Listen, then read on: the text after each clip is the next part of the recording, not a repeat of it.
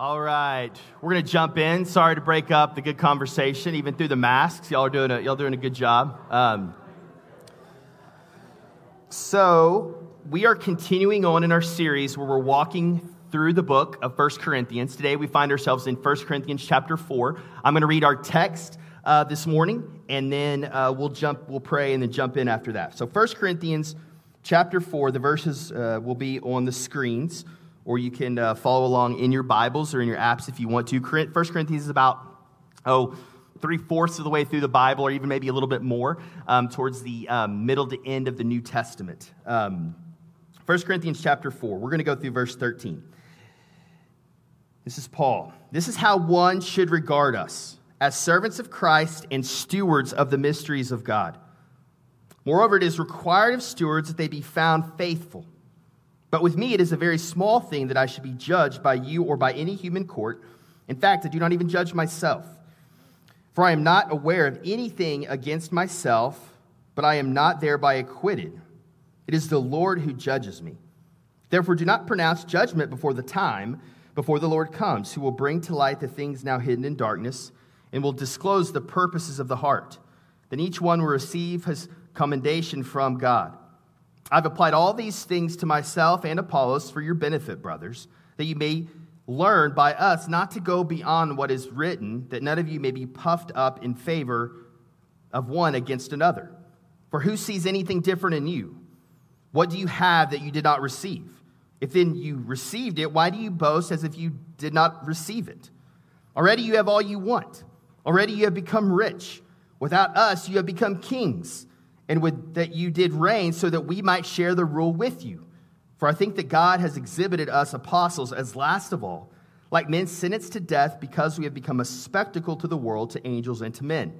We are fools for Christ's sake, but you are wise in Christ. We are weak, but you are strong.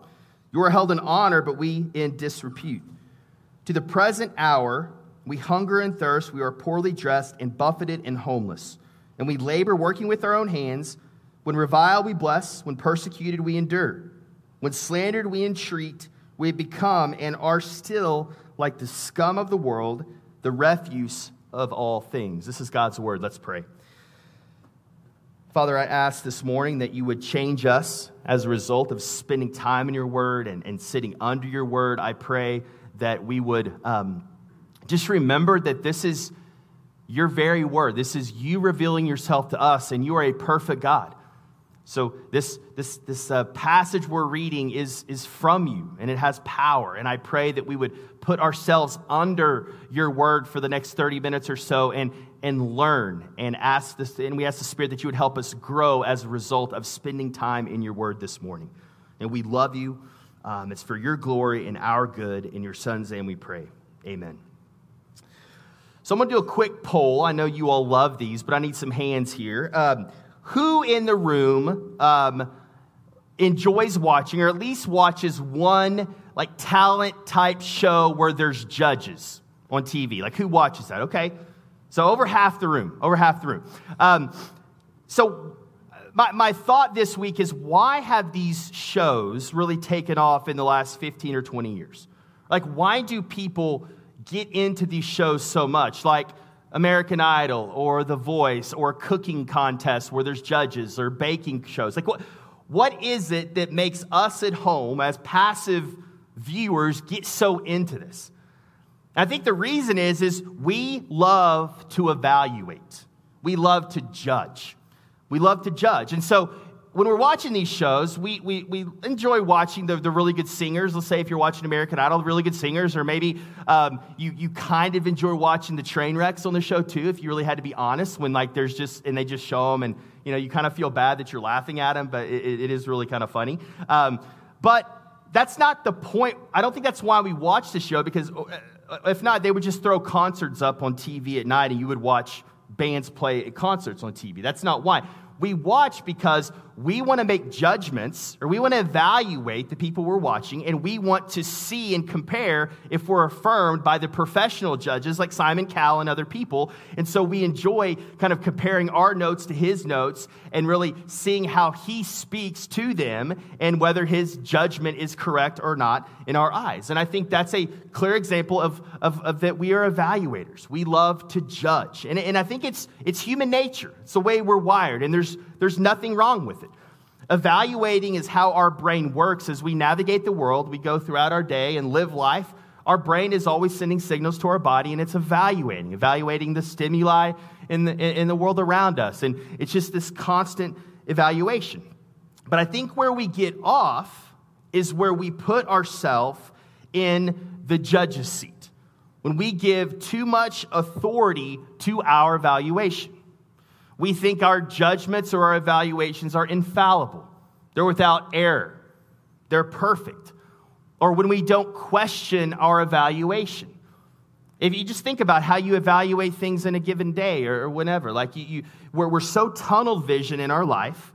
We have blind spots. We're looking at one thing. We have experiences. We're just one person. We're not omnipresent. We don't have all the angles. We can't see everything that's happening. But yet, we sometimes act like we do when we evaluate things. It's just very black and white, and we're not good, and I'm not good at kind of filtering the evaluations as I'm seeing things and saying, now, wait a minute, is this right? Is this wrong? Is there another angle to this? We don't do that very well as human beings. Even some of you coming into this room, you're making evaluations. You're making judgments. You're thinking it's too hot or too cold in here. The lights are too bright or too dark in here. Or hopefully you're evaluating me preaching in some way. The good evaluation of me would be, am I sticking to God's word and am I preaching the gospel? Maybe some more trivial evaluations would be what I'm wearing or my stories, or am I funny? And those aren't nearly as important evaluations as the good evaluation. So evaluations can be good or bad.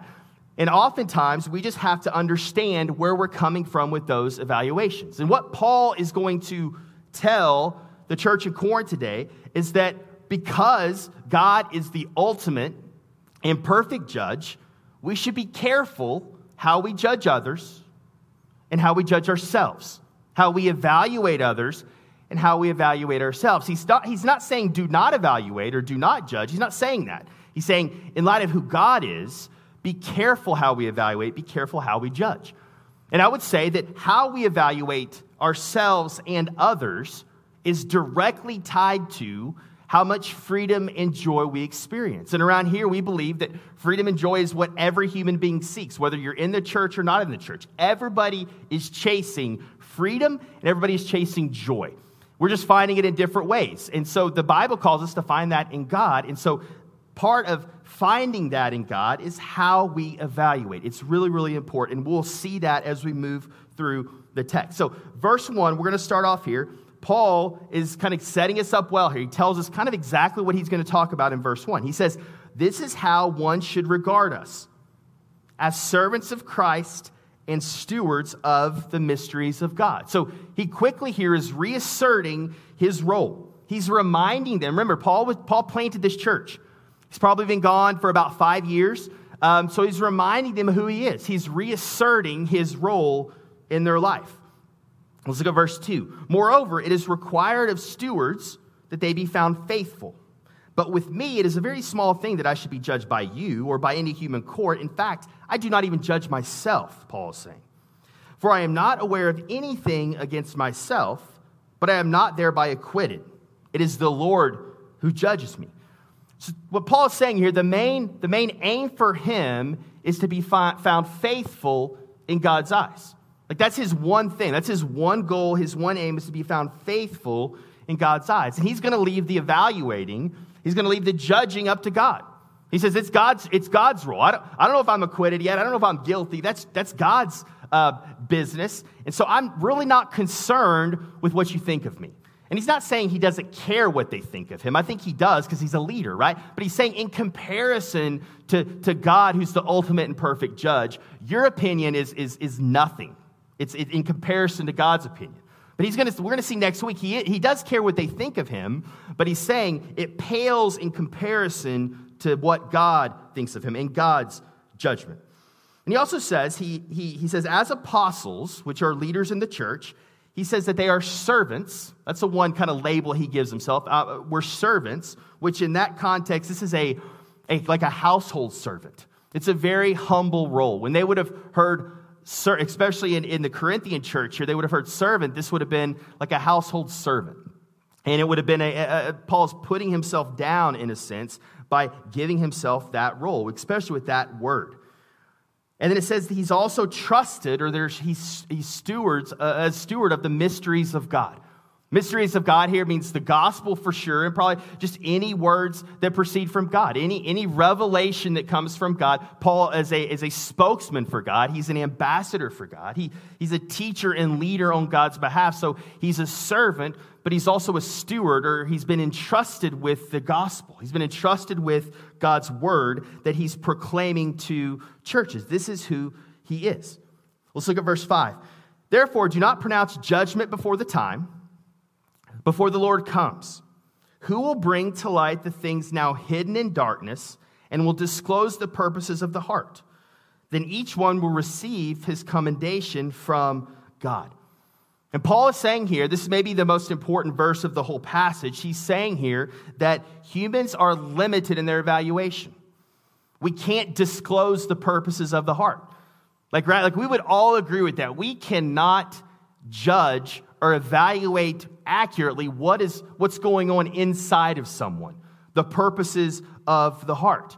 The Paul says, or bring to light things that are in the dark. Like we can't, if someone's hiding something, if someone's keeping something from us, very rarely can we just, without any other tips or clues, we can't see what's going on inside of a person. Paul's saying that's only God's thing.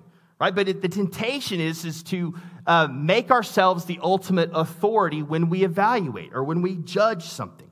But we have to understand that God is the ultimate judge. He's the cosmic judge. He's the ultimate authority on everything. Unless our evaluation is done in light of him and through the lenses of his eyes, then it is going to be inaccurate. It is not going to align with reality. It's going to be false. It's going to be incomplete, or it's going to be an outright lie. And that part of this whole passage is Paul trying to get the Corinthian church to understand, and for us, that we're fallible. When we evaluate, when we judge something, we don't have the complete picture. So be careful, he's saying, and don't take God's job in that way. Now, we can't completely not do this, right? So I think the application, we'll get to it later, kind of tease it out later, is that we need to think through the lenses of God. We need to consider his authority and what he thinks about things when we make evaluations or judgments. Now, there are a couple of applications here. I think not primary applications, but I think a couple here that I want to touch on. One, the application for the church in Corinth and for us is that we are to evaluate leaders based on their faithfulness and not on their gifting, their appearance, or their charisma. Right? We should base our value judgments on leaders in the church based off their faithfulness, not on those other things. And the application for leaders is to understand that we've been entrusted with God's word. That's our primary job. That's our primary role, is we're stewards of God's word. We're stewards of the gospel. It's not our message that we've been entrusted with. It's God's message that we've been entrusted with.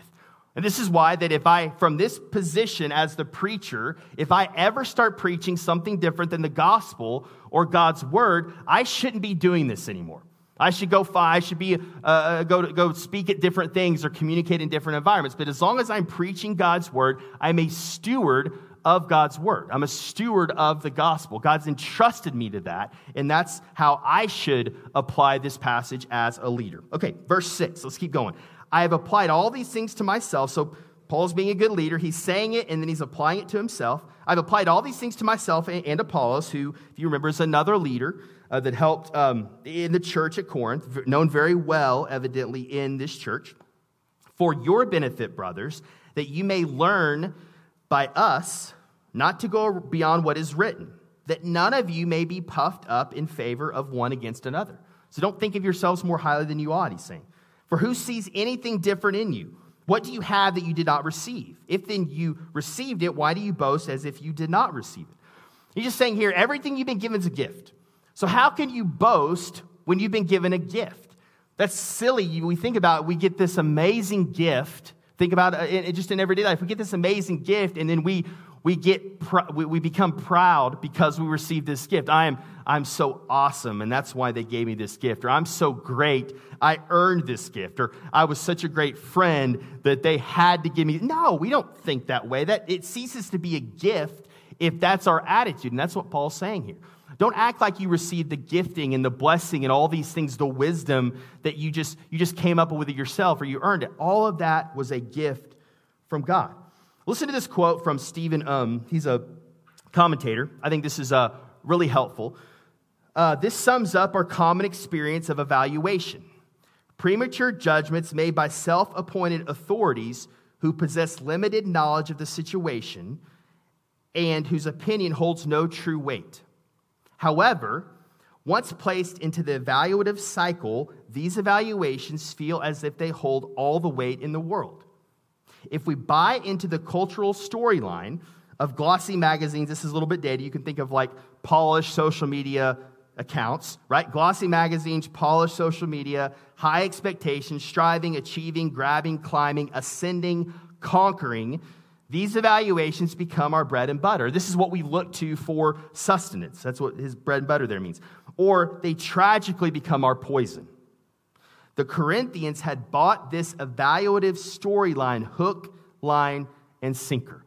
I think if we were honest, we buy into these kinds of things as well. We evaluate ourselves and others based on the external values of the culture around us. Like, well, this is what we're prone to do. We see things that the culture values, and then we start to see other people through the lenses that our culture gives us.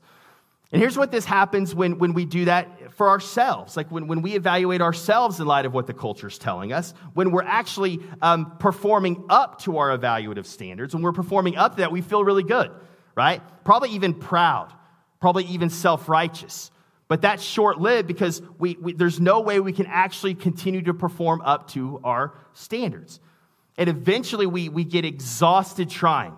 This is the exhaustive way to live, to create an evaluation standard for yourself or for others even, and then expect that to keep up day after day after day. Perform for some made-up evaluative standard that you've given yourself. And we just keep... Or when we fail eventually, which we all will, right? We fail our own standard, then you just become shameful. You feel ashamed. You just feel this deep sense of devaluing, and maybe you're unlovable because you didn't keep up with your standards. You didn't keep up with the way you want to evaluate yourselves. And so then you have to work really hard to get out of that hole and get out of that rut, and that is a vicious cycle.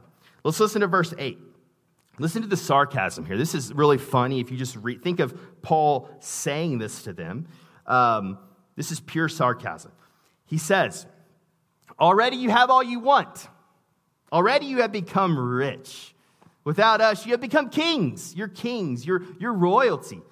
And with that, did you reign so that we might share the rule with you? Hey, can we share, as your kings and queens, can we share that with you? Can we be co-kings and queens with you? Paul is totally trying to make a point here by being very sarcastic. Very sarcastic.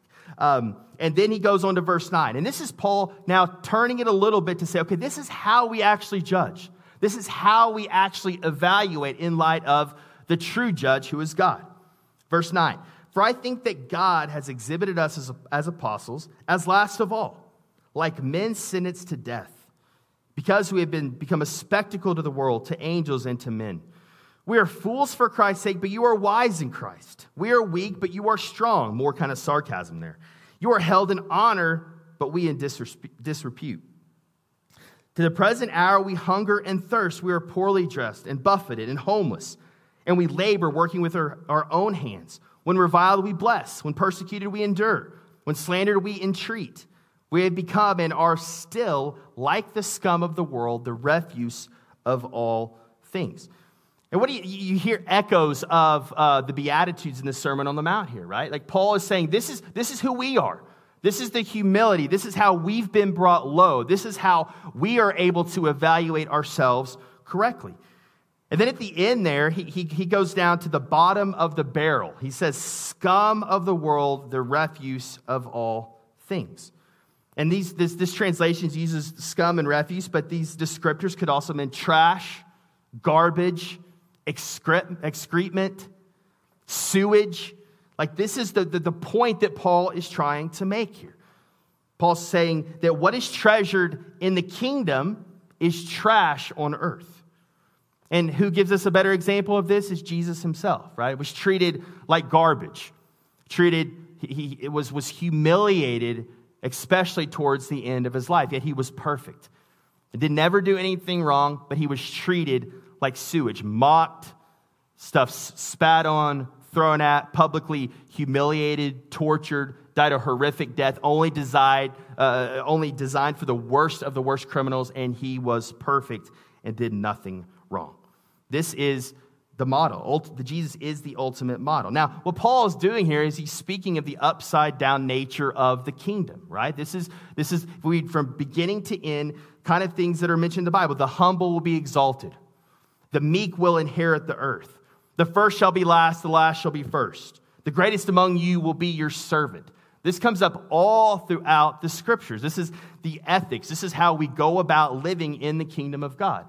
I decrease, so he will increase. This is all throughout the scriptures, and he's reminding them here. He's teaching them what it looks like here, and it's obvious the Corinthians aren't doing this. Now, I said at the beginning, how we evaluate ourselves and others will tie directly into how much freedom and joy we experience. So I want to get kind of practical here, and I think what goes on in our hearts. So a lot of focus has been on how we judge others or how we judge our leaders, but this also affects how we judge ourselves. So if anything here to come out of this, the application would be we must pay attention to how we evaluate things. We must pay attention to how we evaluate ourselves and also how we evaluate others. So here's the way that typically works, right? We evaluate something, and it's not accurate, right? Even evaluating ourselves in light of something else, it's not accurate. It's not based in reality. And because it's not based in reality, we either overestimate our importance. So think of the Pharisees, right? They thought of themselves as really, really important, as really, really moral. Maybe you could say people who don't believe in God would overestimate themselves because basically what they're saying is, I can do this thing called life without God. I really don't need God. I don't believe there's a God. I'm kind of the God of my own life.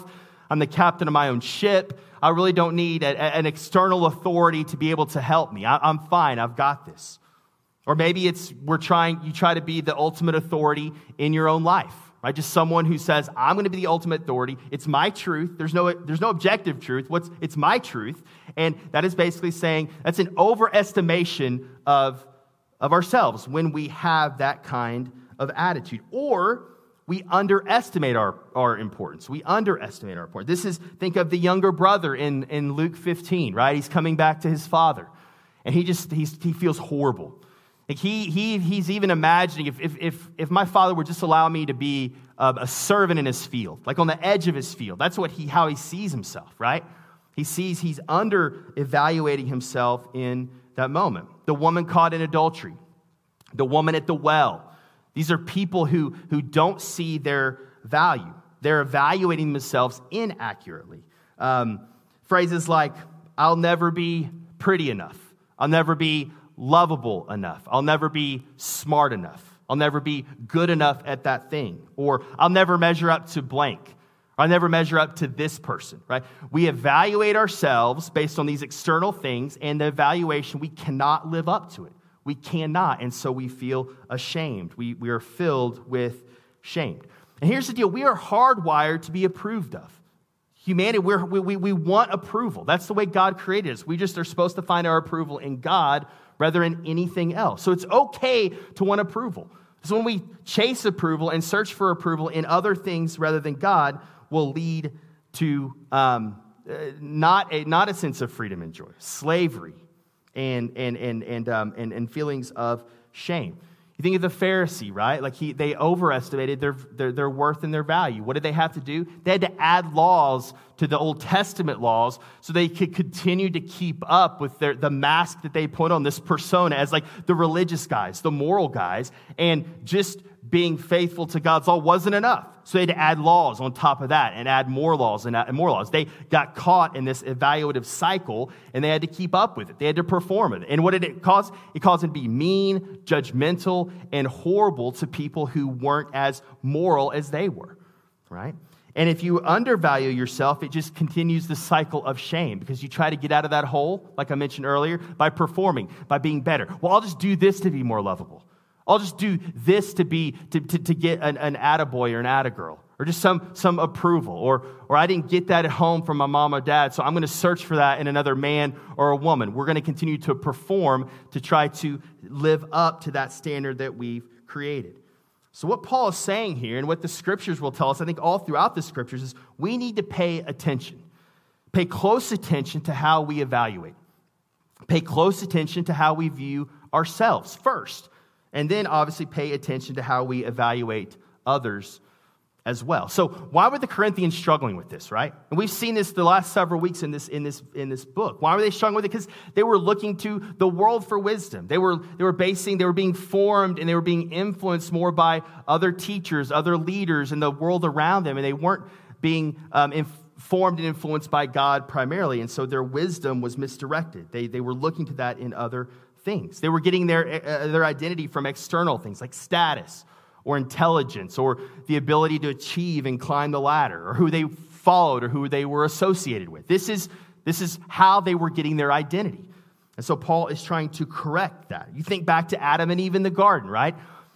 Adam and Eve there in the garden, they decided, and Satan obviously pushed them, the serpent in that story. But they thought, you know what? Like, we don't need God, right? We're the ultimate authority. We can determine what is right and wrong. We can determine what is good and evil. So we're going to make this decision on our own because we think we're the ultimate authority, right? They had a misevaluation of themselves. In that moment, they weren't as authoritative as they thought. They weren't as godlike as they thought. And Satan used that. And obviously they made a terrible decision. And what immediately happened? Shame. They saw they were naked. They were ashamed. They tried to sew fig leaves, which is a terrible idea to try to cover yourself up, right? Cover yourself up with leaves, right? But they were desperate because they felt so ashamed. Finally, God has to come in and intervene and gives them proper clothing, right? He actually kills some animals for them, covers them with skins to at least cover their nakedness so they're not ashamed anymore. And then he gives them proper direction. He steps in as the proper authority in Genesis 3 in that moment. I was thinking through this week how this affects me. And this is where you have to really take it and apply it to your own life. Where are you most harsh on yourself in this idea of judging and evaluating? Or maybe where do you think of yourself as too much or too highly of yourself? So as what I'm doing now, I'm preaching, I'm teaching. This is what I do a lot of. This is what I spend my time doing. I can get caught in this cycle as well.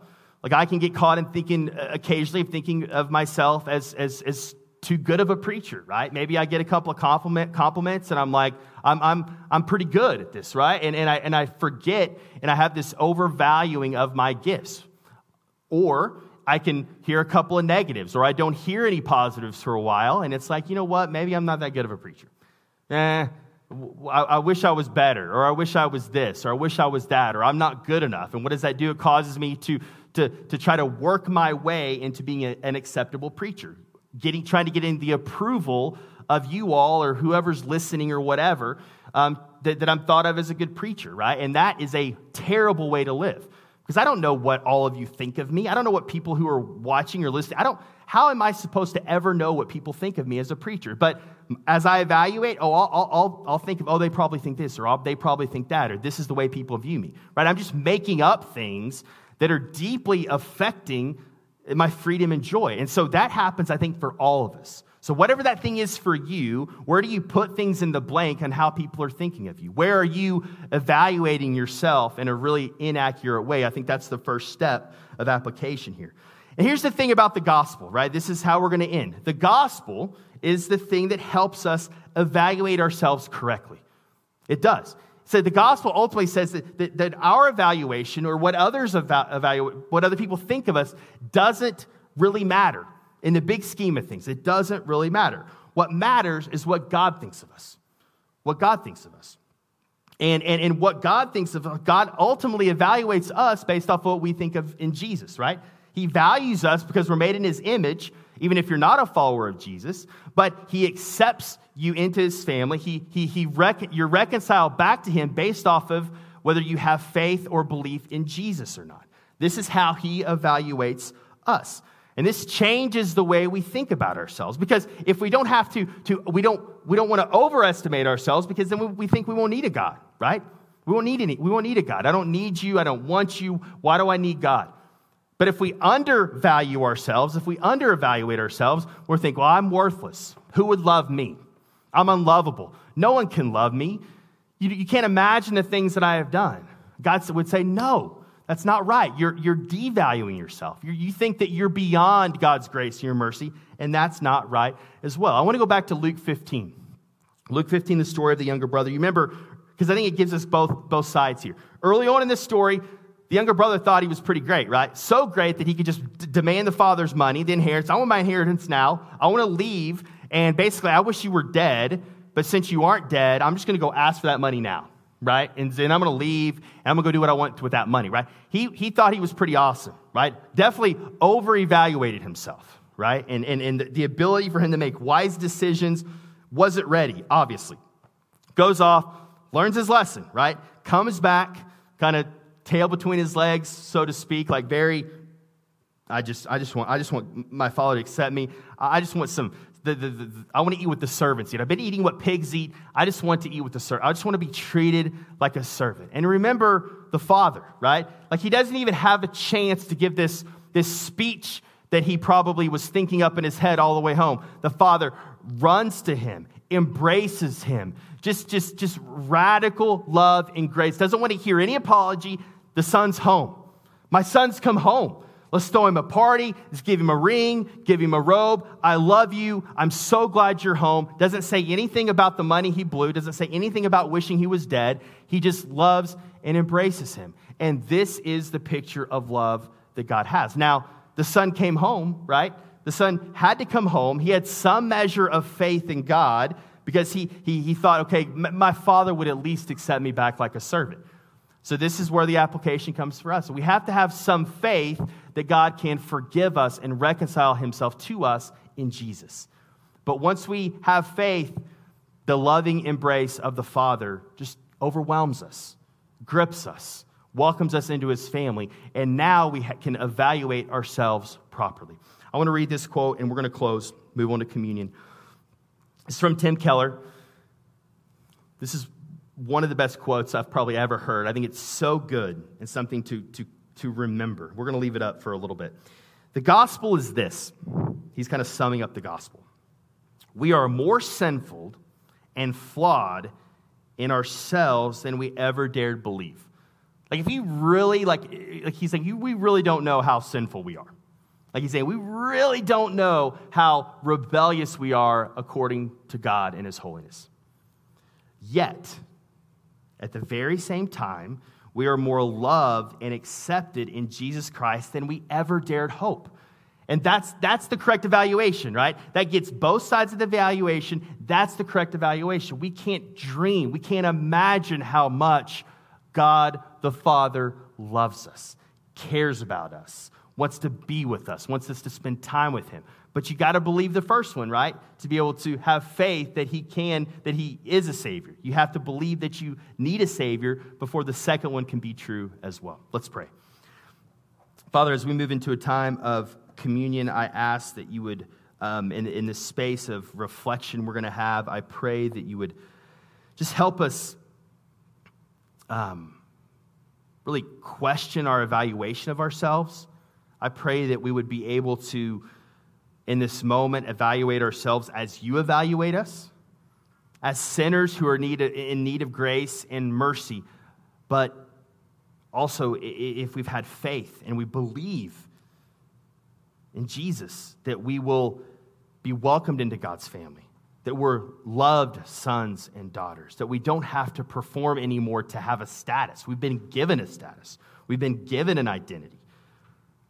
And I ask that your Spirit would help make that true and a reality in our life, and not just some theological idea or principle that would change us. It would change the way we think about ourselves and view ourselves, and then ultimately change the way we see others and view others, and how we evaluate and judge others. Help us, Lord. It's in your Son's name we pray. Amen.